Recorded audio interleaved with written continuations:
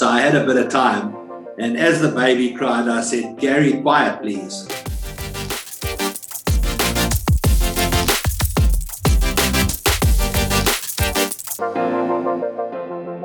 Welcome back to Season 2 of the Business Culture Podcast, a platform to learn through the power of context and story. It's great to be back with you. This season is all about impact. I'll be chatting to impact makers across industries and geographies to understand how they have made true impact on their customers, colleagues, and communities.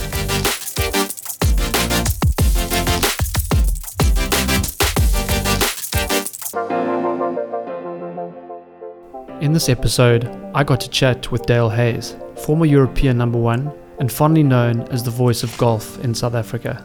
If you've ever watched a European or Sunshine Tour event, chances are you've heard Dale's voice, a man with a story for every occasion, a wicked sense of humour, and a remarkable CV in golf. A big thank you goes to our friends at Steenberg Golf Club for hosting this podcast. Head over to steenberggolfclub.co.za and experience what this wonderful golf destination has to offer.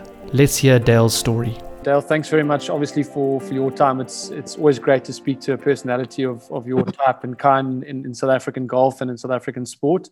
You know, your career is relatively well documented in terms of the professional days. And what I was really curious to know is, as you kind of progressed through the professional ranks and then ultimately leaving the professional game, what that was like, what that transition was like, and what it was like to be a professional, I guess, back in the earlier days, and then moving into commentary and things like that.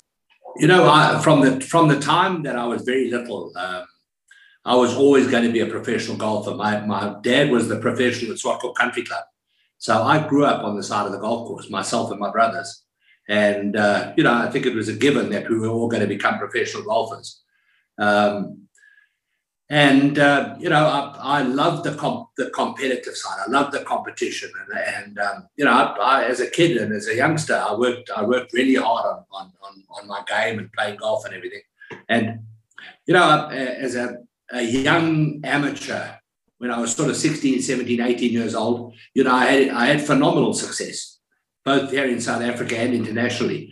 And it came early and it came very easily for me. And I think that was, as it turned out, I think that was to my detriment, because, it just didn't keep my attention. let's put it that way. My mind started to wander. And, I kind of thought, well, it's a bit of a cliche, but I didn't want to be a one-trick pony. I didn't just want to go through my whole life just playing golf. And even, no matter how well I did, I just thought there are other things in life that I'd like to experience. And I looked at other people, that did other things. And I thought, it'd be cool to try and do that and try and get involved in other things. Sure.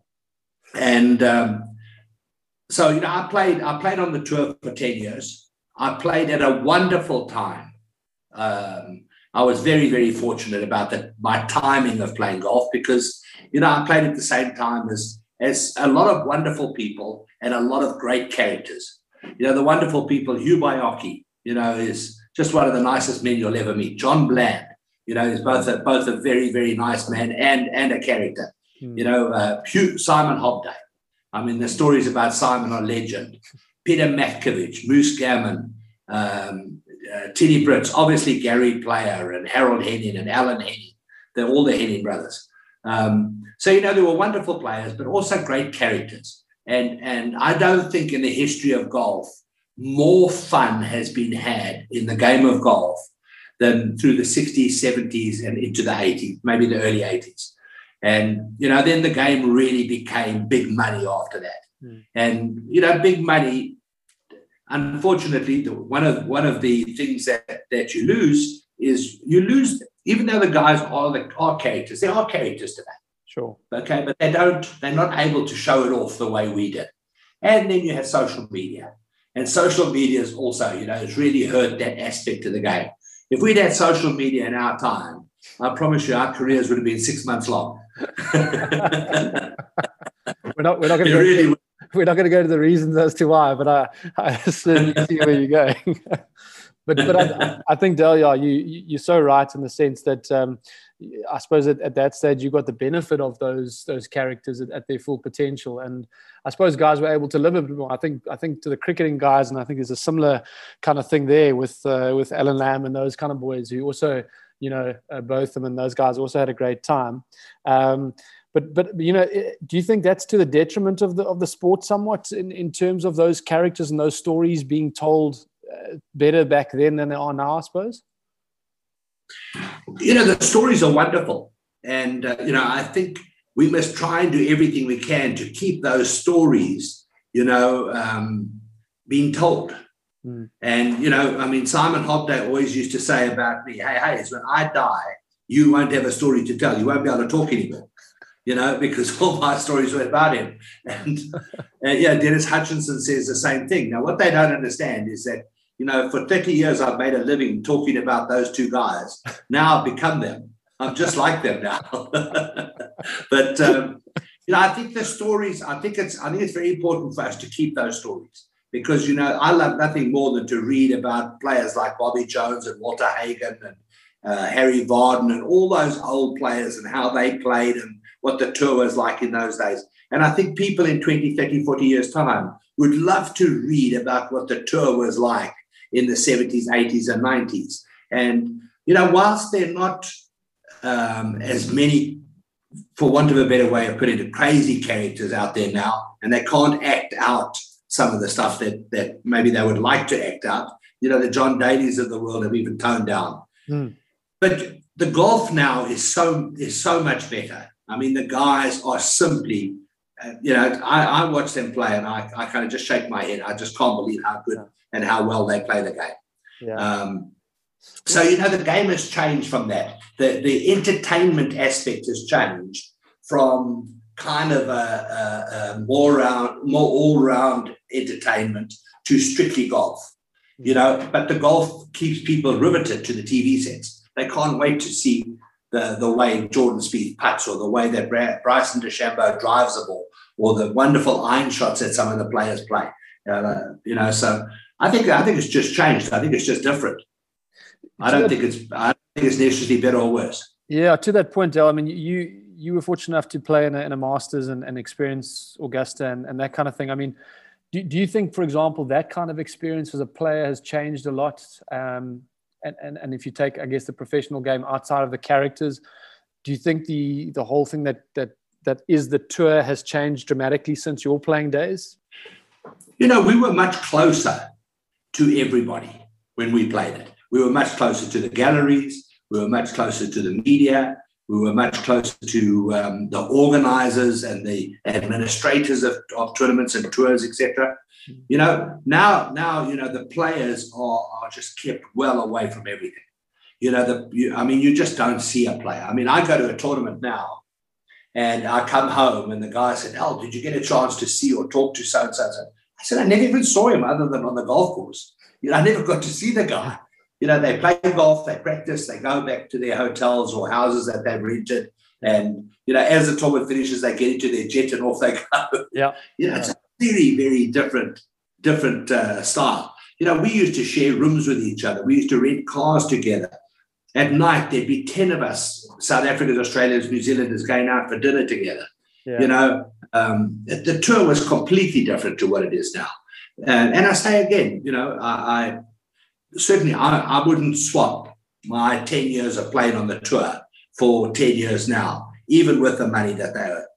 The money's unbelievable, but I wouldn't give up my 10 years of memories of playing for what they do today.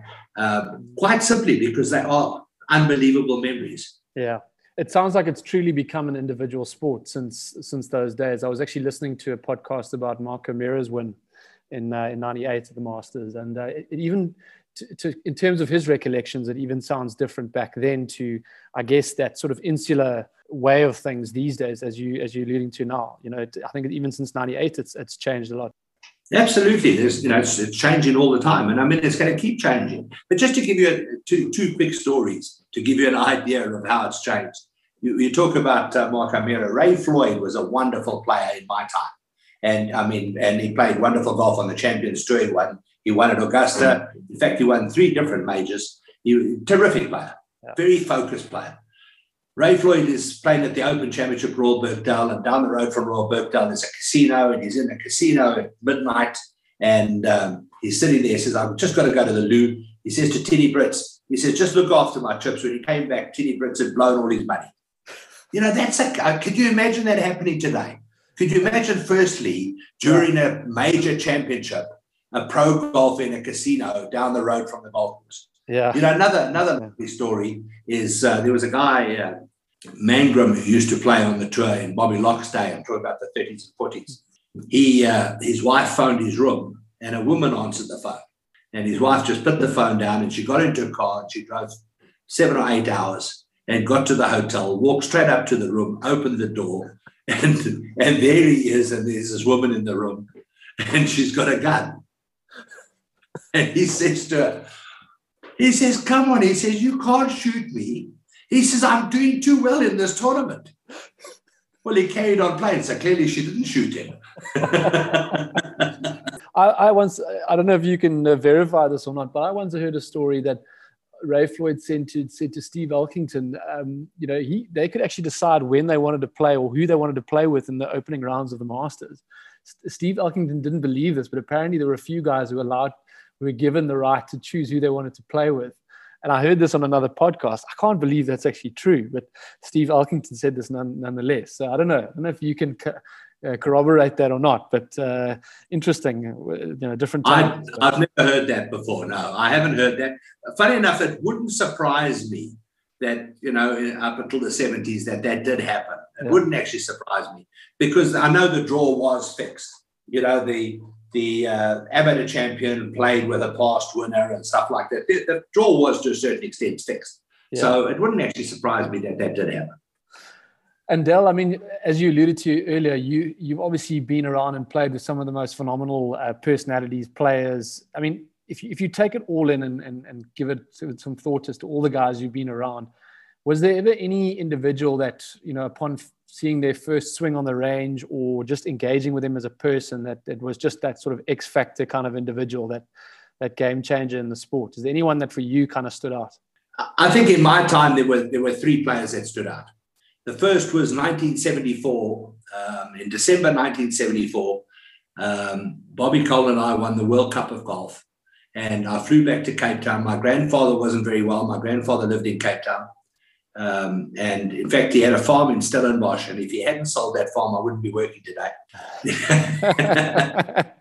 We flew back to play in the Western Province Open. And I played the final round with a young Seve Ballesteros. Now, I was only 22 years old. Okay, so I was pretty young. But Seve, I don't know if he was 17 or maybe just turned 18.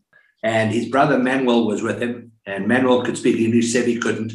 And after the round, Manuel came to me and he said, my brother, he good, eh? And I said, yes, he is. He said, you got to be a champion. I said, absolutely, he's going to be a champion. You knew Seve from that age. Seve was different.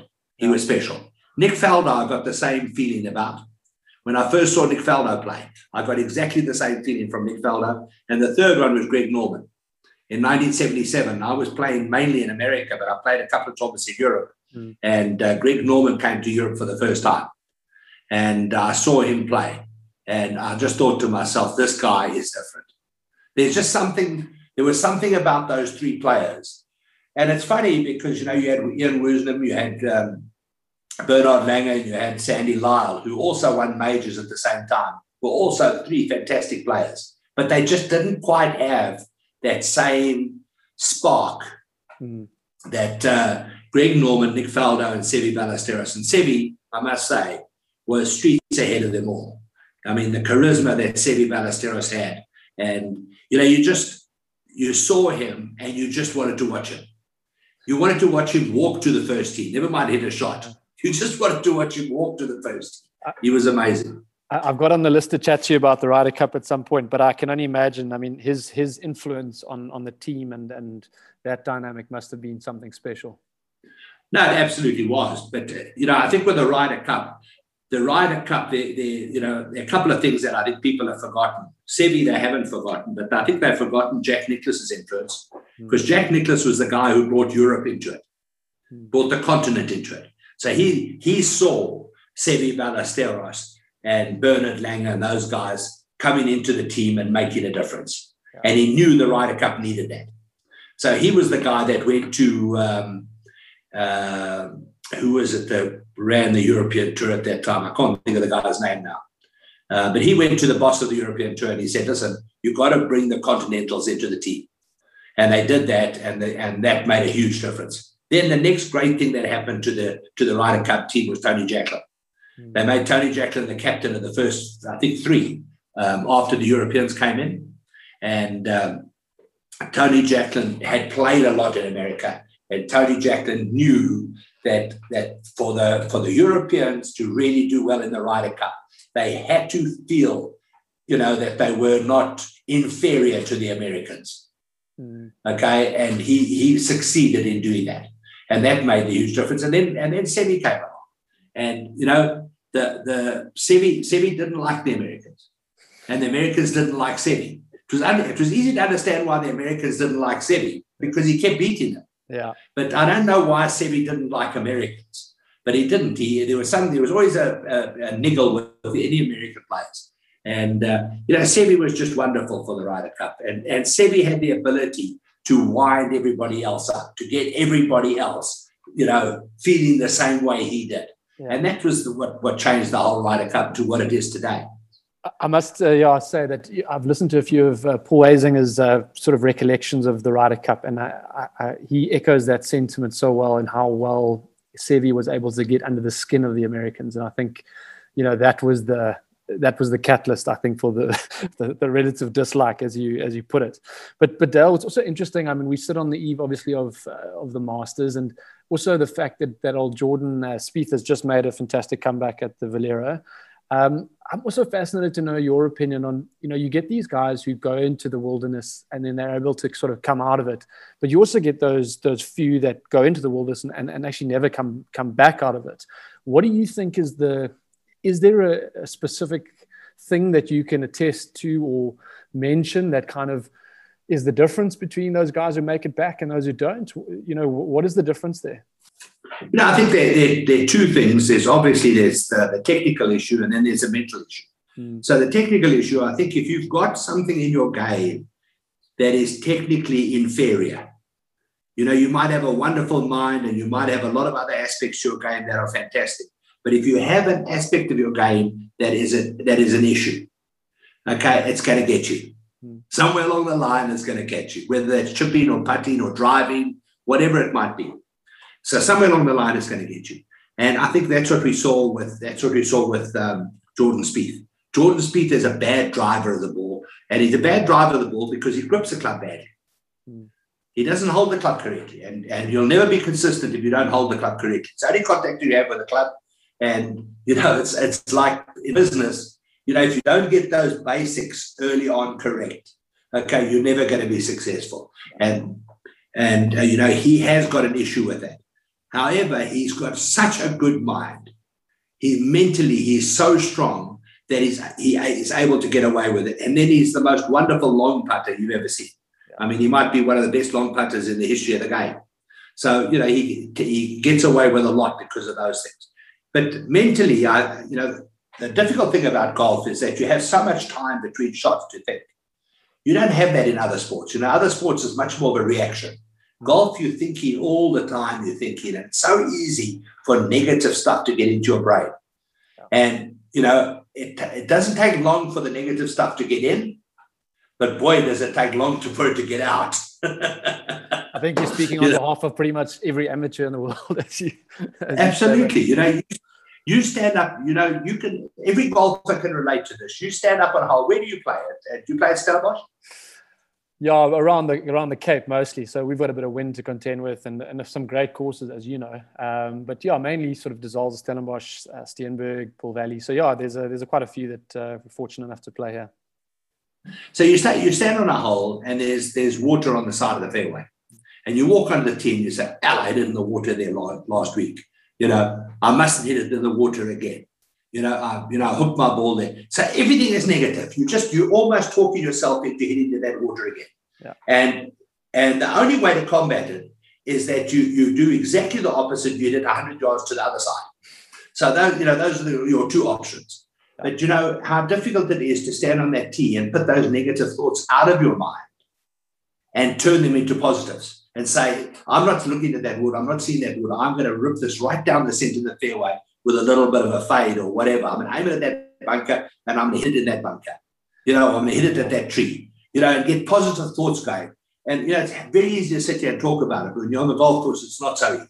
You know, Ian Baker Finch had got into his brain that he just could not drive the ball on the golf course. You know, he got onto the golf course, he just didn't know where the ball was going to go. And he eventually got to the point where he was terrified to stand over the golf ball because he didn't know whether it was going to go left, right, high, low, what it was going to do.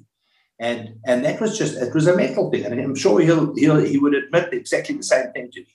You know, and then there's David Duval, a similar story. And there've been a lot of wonderful players, a lot of guys who could really, really play. They could hit the ball, they could swing, but they never had it mentally.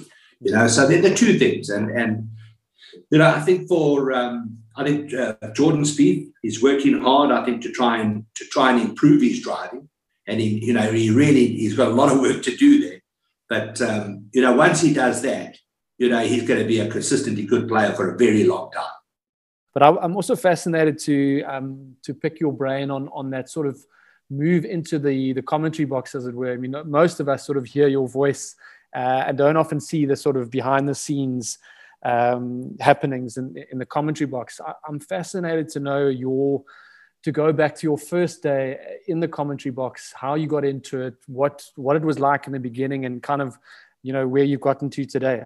Well, my first experience in the commentary box was at Sun City at the Nedbank Golf Challenge. And I'm not sure exactly what year it was. It was the early 90s, I think.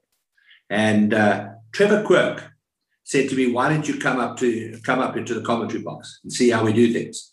So I said, I'd really love to do that. And in those days, they had a commentary box way up in the air alongside the 18th fairway. And you had to climb all these stairs to get up to the top there. And anyway, I got up to the top there and I'm sitting down. And they push up a seat, and Trevor Quirks takes a pair of headphones and he puts them over my ears, and I'm listening to all the shouting going on behind the scenes. In those days, there was a producer by the name of Scotty Seawood, wonderful, wonderful producer. You know, without question, the best producer South Africa's ever had. Absolutely a champion. He could have made it anywhere in the world. Anyway, he's producing and he's shouting and camera this, what are you doing? And come on, we go to the fifth hole, Trevor, do this, and you know, whatever. And this is what's going on in your ears all the time that you have to get used to. And Trevor picked up a microphone and he handed it to me.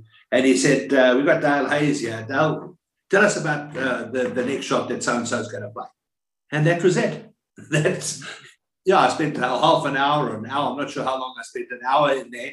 And that was how I started. And then they invited me to come and commentate. And, I have to really thank both Trevor Quirk and Martin Locke, who I'm sure you see in your area. But both Trevor Quirk and Martin Locke were really, really good to me and really gave me a lot of advice and helped me and stuff like that. And I have to really thank them for what they did. It's a lot of other industries, people would come along and there'd be a lot of jealousy and they would be, they wouldn't be so open to try and help you. But both of them couldn't have been nicer to me. Dale, you're incredibly well read on the sport and on, all about the history of golf. I mean, I would assume that would have helped a lot in terms of being able to tell the stories that needed to be told when it comes to commentary. I mean, I think it was Richie Beno who once said, the cricket commentator once told an up-and-coming commentator, if the viewer can see it on the screen, don't say it. In other words, give some context to what's happening rather than just saying what's actually happening on the screen. And I think you've always been brilliant at that, in terms of giving that little bit of extra nugget or whatever it is that tells the story. Is that the case, do you think? I've tried to be a little bit different. I've tried to add a little bit of sort of history and a little bit of fun into it, and some light-hearted stuff. I also try to copy a little bit to the man that for me is the best commentator that's ever been, is Peter Ellis. And Peter Ellis would always come along with a little gem, like Mrs. van der Merwe, who plays golf at Berkeley East, had a 75 gross the other day off a 22 handicap. And he'd come up with something like that. And people would go, wow, hell, and they'd be phoning her for the next 6 months. You were on television. And I think that's lovely. I really do. I enjoy listening to that. So I would imagine that other people would enjoy it as well. I'm not a technical, I don't get very involved in the technical side of the game. I'm not involved in the technical side of the golf swing or anything like that. I think I do know the way you should play the game. I know the shots that you should be playing. But, I don't get involved in the swing or any of that sort of stuff. I have no interest in that. I've never been interested in it. I have no interest in that. But, I like to make it a little bit lighthearted. That's why I love commentating with Tony Johnson.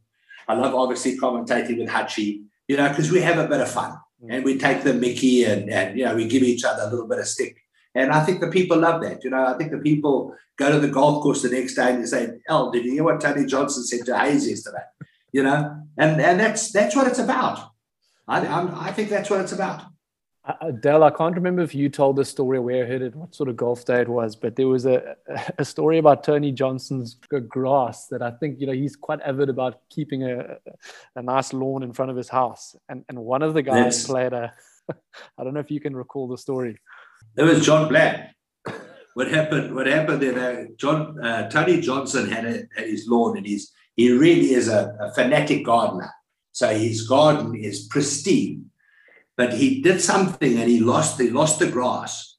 And he had a bet with Gavin Levinson, I think it was. And he said by the tournament next year at Wentworth, this grass will be perfect. And they had a bit of a bet and everything like that. Anyway, he invited all the guys around for a braai, and the grass was perfect. And the guys thought we were playing a trick. And they went and got a whole lot of Jasper Parnevic's divots. Now, Jasper Parnevic, when he takes a divot, it looks like a foot-long hot dog. Okay, and they grabbed a whole lot of these Jasper Parnevic divots and went, and one of them lay behind the hedge. And John Bland took a club and pretended he was taking these divots. And as he swung, the other guy would throw this divot in the air. Okay, and somebody ran and told John Bland. Told Tony Johnson. Well, he ran and got his pellet gun.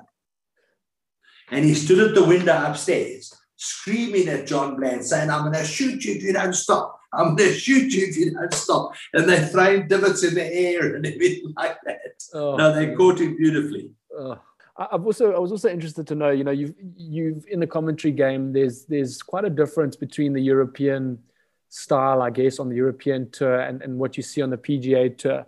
So my question is kind of twofold in that, how do you see the difference between those sort of commentary approaches? And secondly, I mean, if you take all the commentators that you've either listened to or been in the box with, who for you kind of in the contemporary sense, the current guys, is really sort of setting the benchmark for, I think, the way that commentary is going to happen in the future? I do prefer the European style of commentary. I like the sort of quietness and the relaxed way that it's done in Europe, or the more relaxed way it's done in Europe. I think the American, they often trying to fake excitement and trying to make it, just, all-round excitement, but every moment of commentary. And golf is not like that. Golf really doesn't need that, I don't believe. There are a lot of times when golf isn't going to be exciting. Golf is going to be a little bit boring. But then you rely on the prettiness of what you're looking at a lot of the times.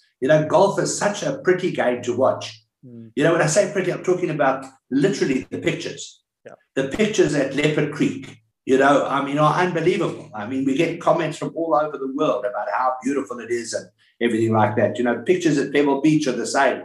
The pictures at Royal Melbourne. So I think the pictures often just can tell a story here, and I don't think you need to hype it up as much as sometimes the Americans do. However, in saying that, I think that Nick Faldo, when he tries, is phenomenal. At the Augusta, he tries. He has certain tournaments that he really enjoys, I think, and when he does enjoy it, he is fantastic. He gives you information that I promise you, I sit there and I go, wow, at Augusta, I say, wow, I played in the Masters 3 times. And I go, I cannot believe that. I've never, ever noticed that before. Well, I would never believe that. He really is. He's unbelievable. I think Trevor Immelman is doing a terrific job. I really think Trevor's good. I really do. I think he's got a lovely voice. He's got a nice way of putting things over. I think Trevor's very good. The Americans don't get the opportunity of humor because it's so fast paced. So they don't get the same opportunity that they do in Europe of coming up with anything that's funny or any funny stories or anything like that. So it's unfair to compare them, I think, from that point of view. In Europe, I think Tony Johnson, when it comes to animals and bird life, I mean, he's, wow, he really is amazing to listen to. He just knows so much about those things, that I think it's just fun. I mean, I know I'm sitting next to him and I'm having fun. I really am. Unfortunately, Julian Tutt's no longer there, nor is Doogie Donnelly. Doogie Donnelly I thought was terrific. He was a wonderful presenter. He had a lovely Scottish accent. He knows the game of golf inside out, back to front, upside down. He's terrific. But so the guy they're using a lot now is a guy called Dom Hollier, he's also very good. I would say those are the people that I pick out at the moment. I think that are really outstanding. Peter Ellis, as I said earlier, Peter Ellis was my man. And if you haven't watched Peter Ellis accepting his Hall of Fame award, you haven't lived. So have you never seen it? I've seen it. Unbelievable. I mean, I get goosebumps thinking about it. Isn't it unbelievable? Yeah. No, I think watching those opens, he was so synonymously linked with the open coverage and just his manner of speech and those wonderful anecdotes he would use and everything. It's just. I had lunch with him at Augusta about 6 or 7 years ago, and I said to him, he then was, I think he was about 83 or 84 years old. And I said to him, Peter, when are you going to retire? He said, Dale, retire? I can't retire. Even I can't wait to hear what I'm going to say next. I wanted to quickly get back to the Nedbank, Dale, because you've been such a part of that tournament's evolution over the years.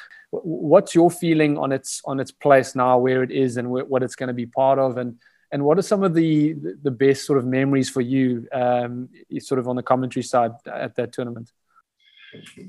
I think that the other tours, being the PGA Tour and the European Tour, kind of forced us into a corner, and I'm using us in the big picture. Obviously, I've got nothing to do with it personally, but they were going to push the Nedbank out in terms of dates. And it already started with them putting Tiger's tournament at the same time as the Nedbank Golf Challenge. That was the start of it. And, as soon as the European Tour got a big event, the European Tour would have done exactly the same. And it would have been more and more difficult for us to get players to come out to South Africa and play in the Nedbank Golf Challenge. And we've also got to remember, that nowadays, it's not just about the money. You can't give them enough money.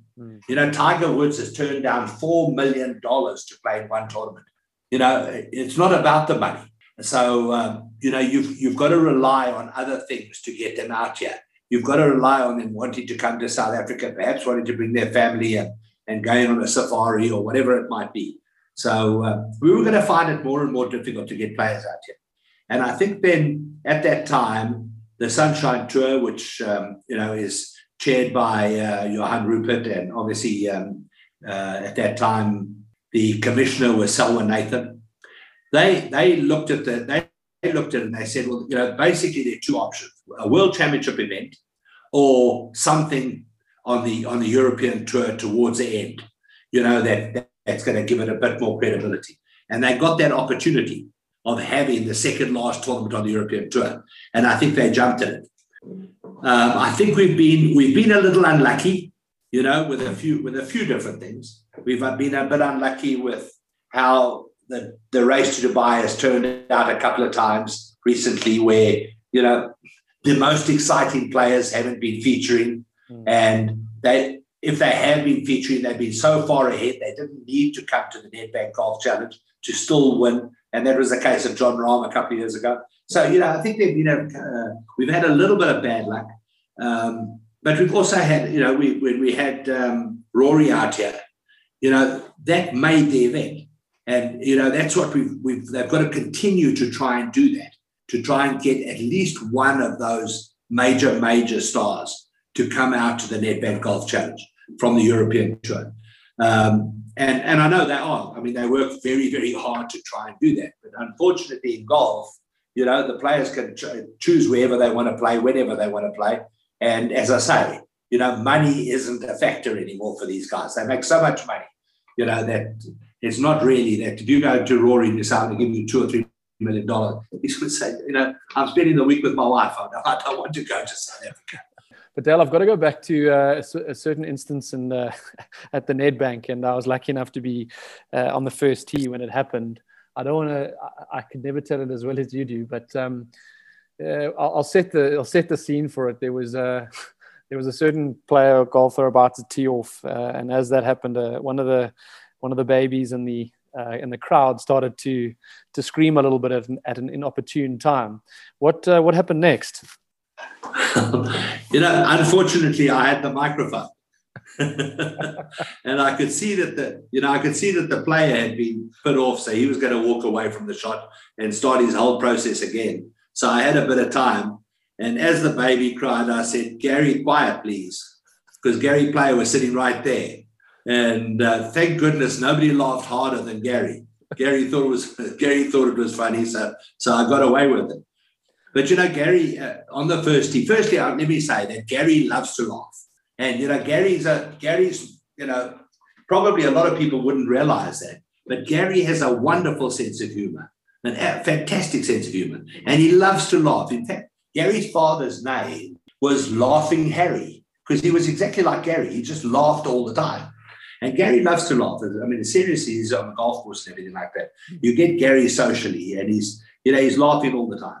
So, we do have quite a lot of fun on the first tee when Gary's around. And we have Gary grabbed the microphone from me 2 years ago. And he said, "Look at that haze." He pointed to my stomach. He said, "Look at that haze. He hasn't seen his chocolates for 5 years." So it goes both ways. When I got the microphone back, I said, "Well, Gary," I said, "they've told me every play area should have a roof." So we've had a lot of fun. We've had a lot of fun over the years. We had a nice one as well with what's a tall guy, the really tall player from England. Anyway, he's like 6'7", and he walked off the first tee. And as he walked off the first tee, I said, he met this girl last night, and she said, "Is everything in your body in perfect proportion?" He said, "Hell no, if it was, I'd be 10'8".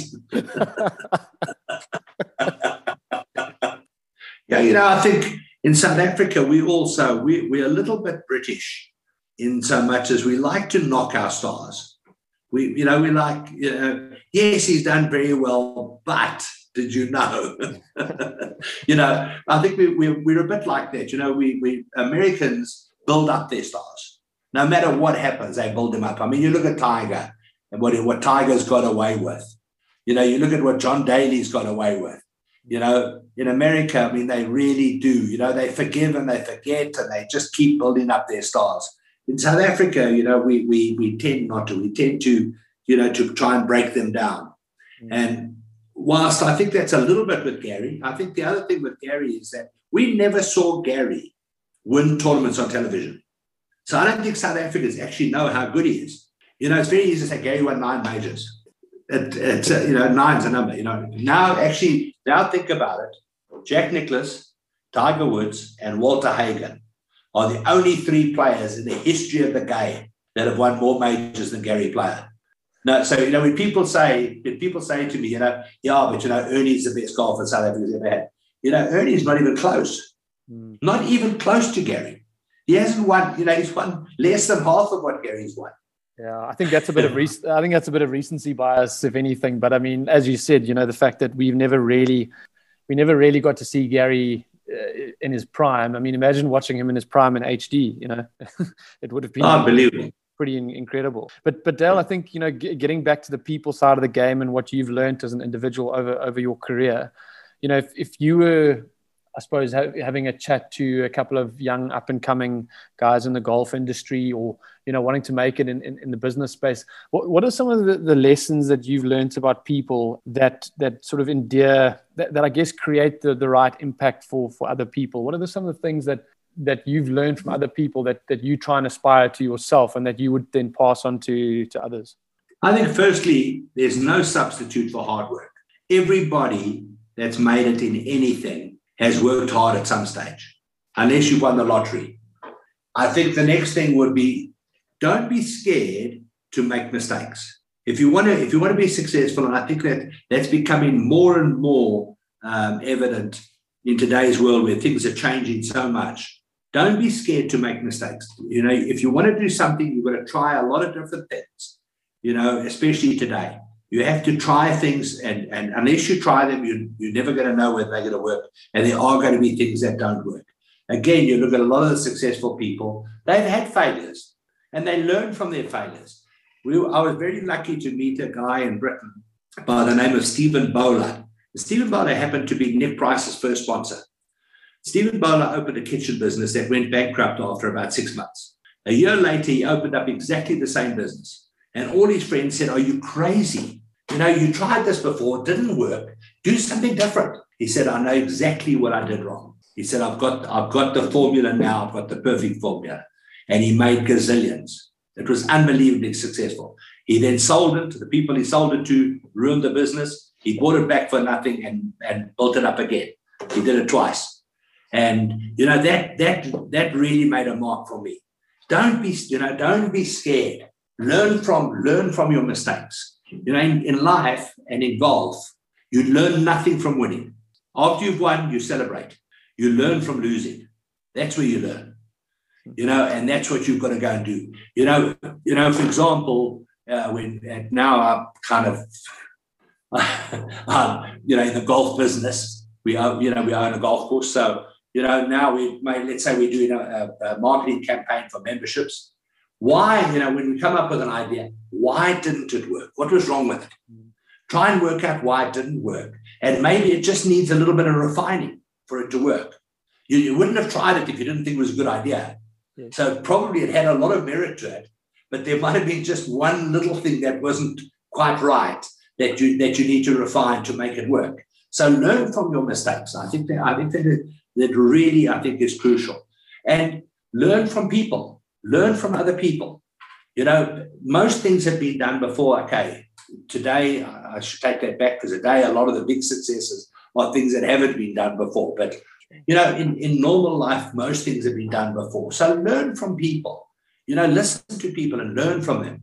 I'm very, very fortunate that I spend an hour every few months at a meeting with Johan Rupert of Golf RSA.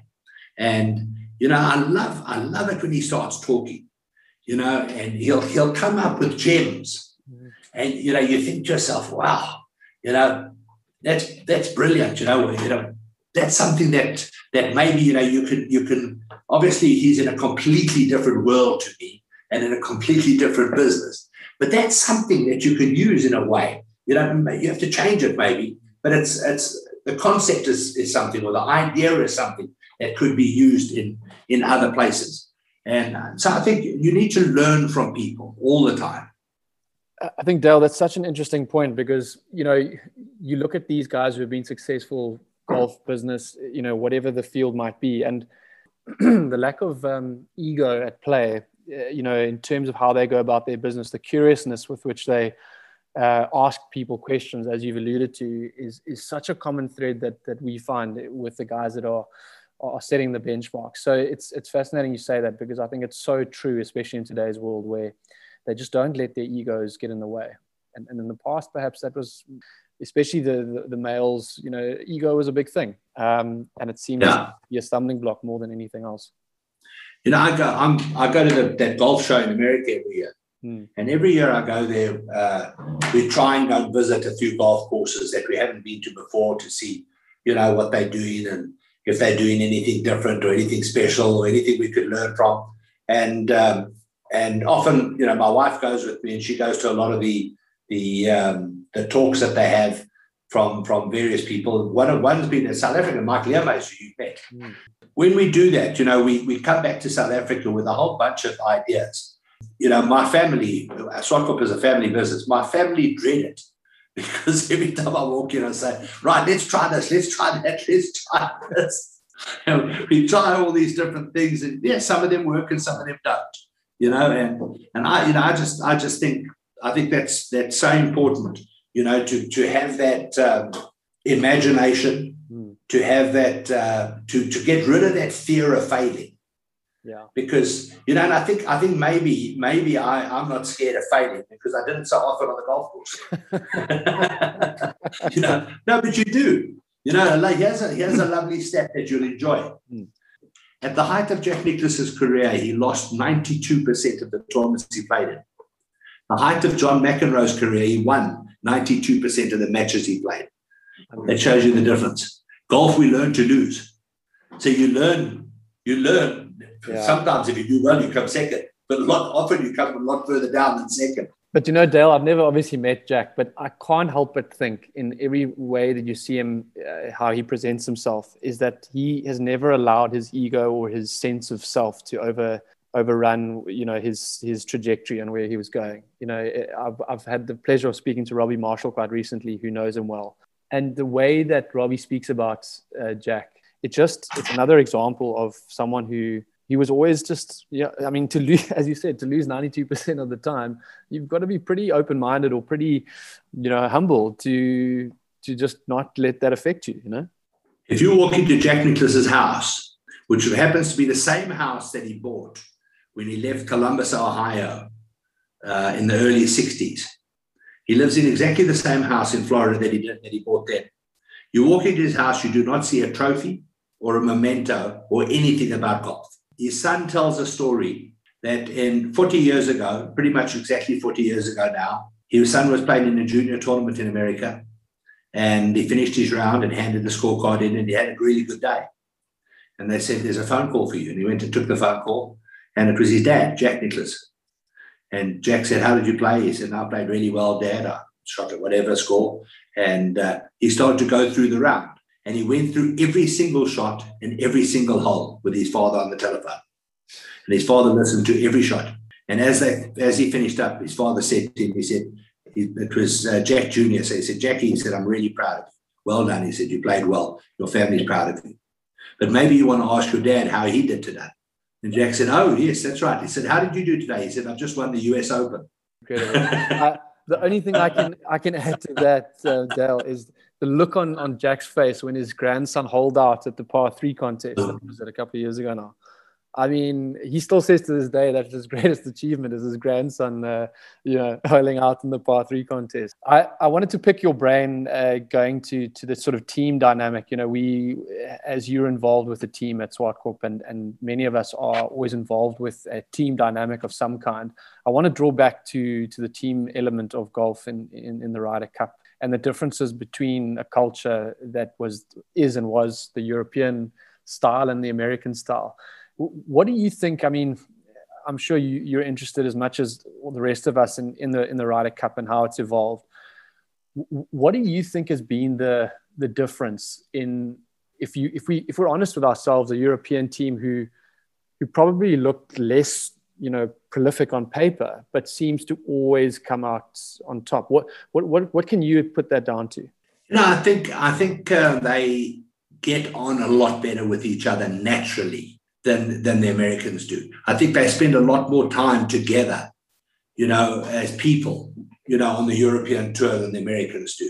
And especially the British, and I think they bring it out in the other players. I think they have a bit more of a sense of humor and everything like that, and they take things a little bit less seriously, I think, than the Americans. And then I think their captains have been brilliant.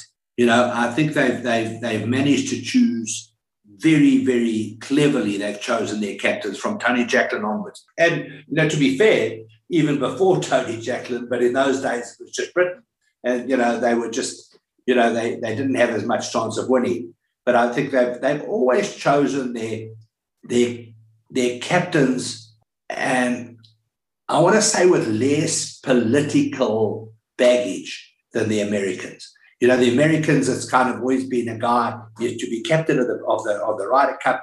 They really would like you to have won a PGA championship, because the tournament, the Ryder Cup, is owned by the PGA in America, not by the tour.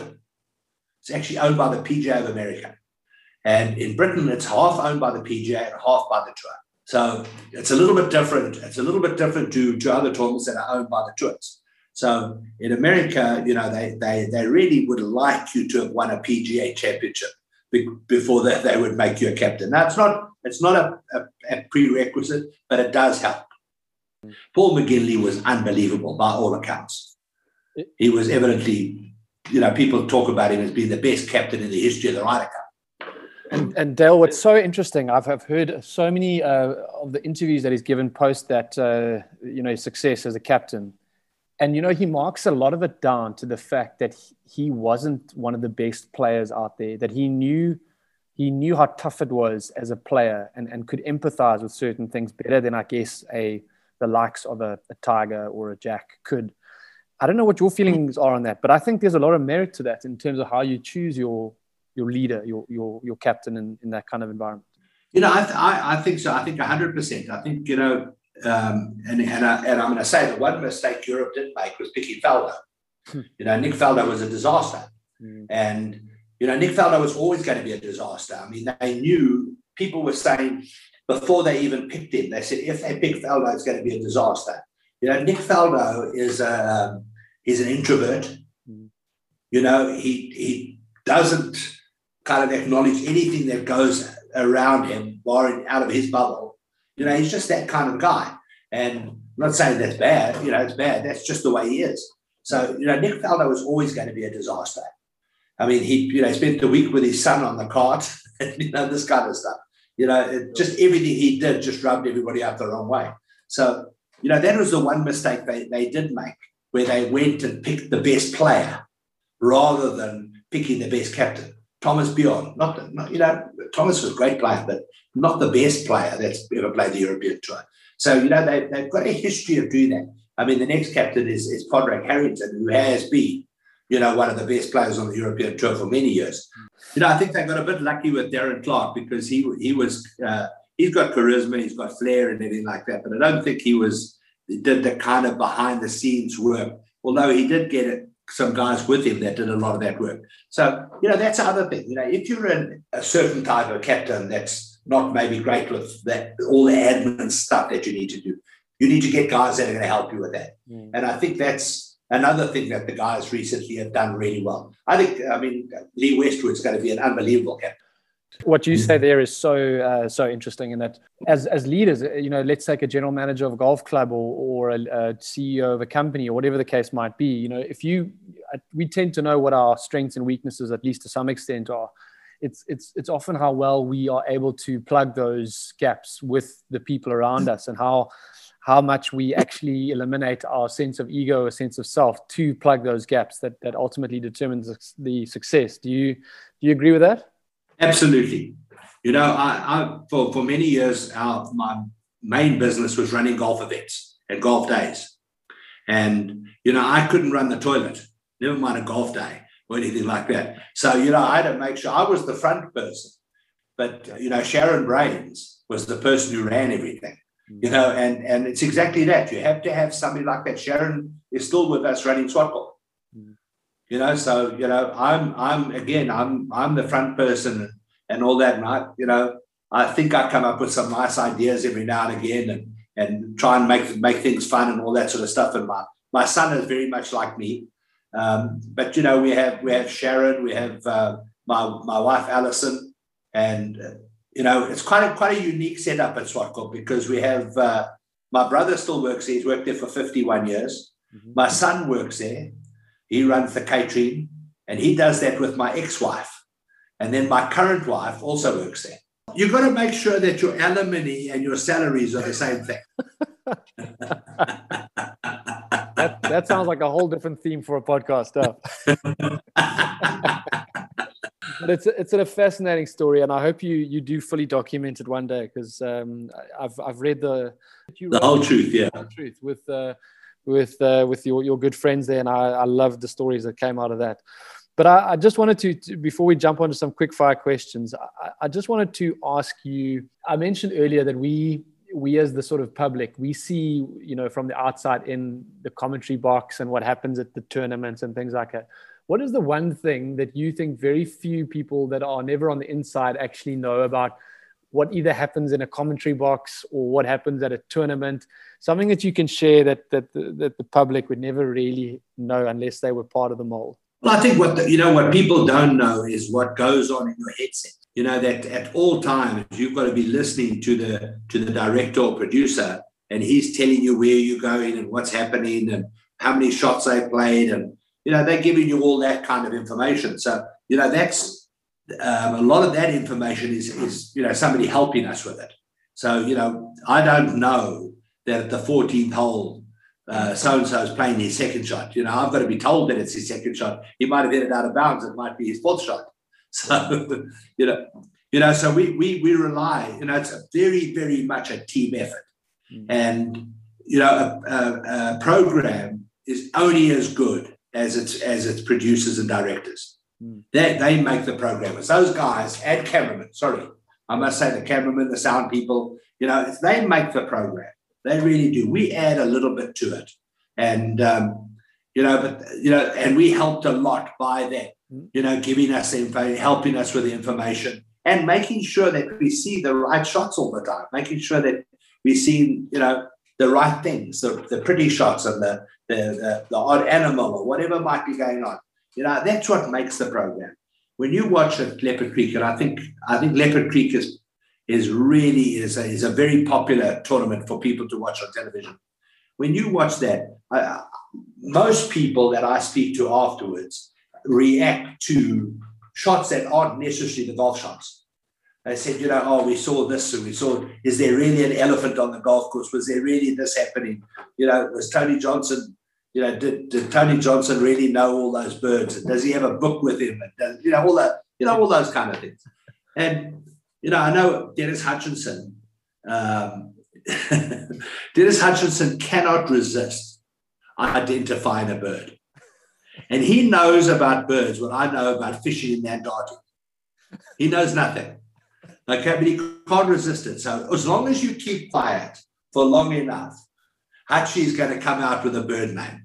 He's going to come up with it eventually, and it'll be wrong. And then somebody will send us email after email, faxes, whatever machine they've got in front of him, telling us, how can he call that thing a this when it's that? The one I've always wanted to ask you is the famous pull that you know what I'm talking about on the European tour. Well, there were a lot of hand gestures from Hachi because he was working with a very, very well-known commentator in Britain by the name of Steve Beddoe. And Steve is a household name in Britain, in terms of golf. And Steve has been to South Africa many, many, many, many times, and he knew exactly what that word meant. So when Ernie blurted it out, and Steve then turned to Hutchie and said, well, maybe you could explain what that word means. He knew exactly what it meant, so and he knew Hutchie couldn't say anything. So there were a lot of hand gestures about it. It certainly is well documented or well known amongst the public. But I wanted to, we could jump into some quick questions as we kind of start to chat. And it sounds like your dog wants to answer them more than you do. So let's jump into them quickly. Next South African to win a major, in your opinion? I think it might be Louis Oosthuizen. Not a bad. I think he might win another one before anybody else wins. Second one is you can play one of these for the rest of your life, either Parkland or Links. I would probably choose a Parkland only for the reason that the weather would allow me to play more often. The most impactful or influential golf course, in your opinion, in the world? St Andrews. What's bigger, the Open or the Masters? I think if you come from South Africa, I would have to take the Open. So the next question is, you can either drive it like Bryson or putt it like Faxon. I think I'd probably, this goes very much against my grain, but I think I'd probably drive it like Bryson. So Dale, this one, I think I know what your answer is going to be, but as goats go, Tiger or Jack? Oh, come on. That's a silly question. Jack Nicklaus without question. The best run tournament you've ever played in or attended? The Masters. No question. It's the most efficiently run. It's the best run. It's the most amazing sporting spectacle you could ever imagine. And then last, Dale, your all-time four ball, including yourself, and they can be dead or alive. I would choose Walter Hagen. Then I would love to play it with Bobby Jones. And I think the third one I would choose, in fact, he's still alive, is Jackie Burke.